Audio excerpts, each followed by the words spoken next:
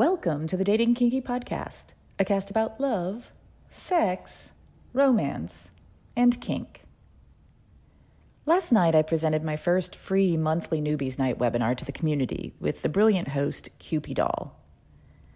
It's incredibly gratifying to be able to share access to information and to answer questions live with people with all levels of experience from all over the world, like C that was visiting us from Brazil. And to do it in a way that allows them to choose their comfort level of interaction. We had people there for whom this was their first event ever in kink, aside from just reading and lurking.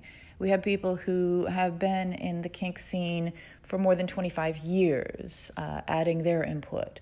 We had people who have attended a couple of munches, but are looking to get into play parties. It was a really amazing crowd. And today, when I checked my writing prompt that I had set myself for the day, it made me smile and it really resonated because it seemed like the perfect follow-up. Knowledge is not necessarily power. This is a conversation that I had saved for myself from July 13th of last year between a friend and I. My friend. Knowledge is power, but sometimes knowledge makes everything confusing when things could be easy and natural. Me. Knowledge is not power. Knowledge is knowledge until you apply it or leverage it. It can, as you just pointed out, be a detriment even. Are you telling me all of my grade school teachers and the G.I. Joe cartoon show was lying to me? Yes.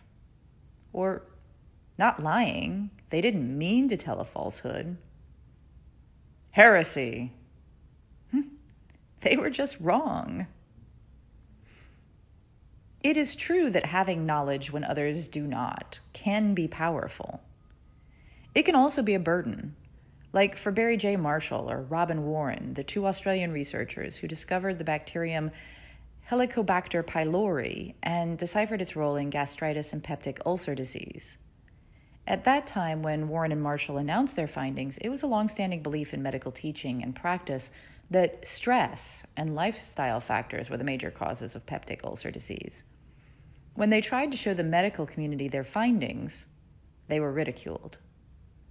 Until Marshall underwent gastric biopsy to put evidence that he didn't carry the bacterium, then deliberately infected himself to show that it in fact caused acute gastric illness. Was that a power? Sure, of a sort.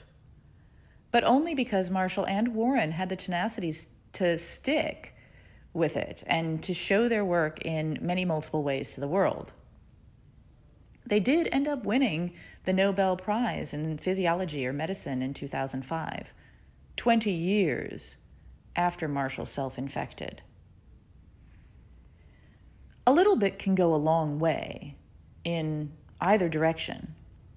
Last night we cautioned the newbies who joined us, thank you, to spend time watching and learning as they entered the scene. Because there is so much that we do that can be dangerous and different, and even how we socially interact and the words we use are new to people just coming into the lifestyle. And sometimes a little bit of knowledge is scarier, hello Dunning-Kruger, than none at all. Because with no knowledge at all, people don't feel overconfident and may take more care. I say about many things in my life, I know just enough about blank, blank, blank to be a danger to myself and others. It's not only to let them know my skill level or lack thereof, but also to remind myself. And I find no shame in saying, I have no idea. Or, I know these 3 things I read online, but I don't really know about it. Could you tell me more? Like many other tools in our toolbox, knowledge used properly is powerful and beneficial. Used incorrectly, it is neither and may actually harm. I do like to think that knowledge is 50% and doing is 50%. I like to break the doing, though, into two separate halves or quarters. Doing and getting it wrong, i.e. learning. Doing and getting it right, i.e. practice. G.I. Joe said, "Knowing is half the battle." It's true. G.I. Joe didn't lie. Knowing is half the battle, often the easy half, because knowing is not the same as doing.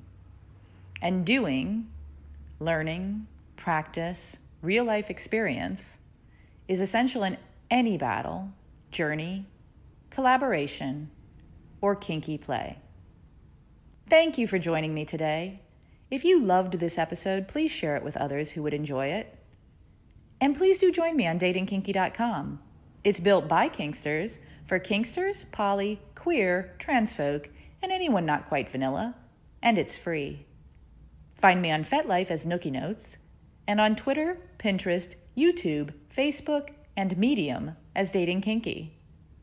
Have a kinky day, and I'll catch you next episode.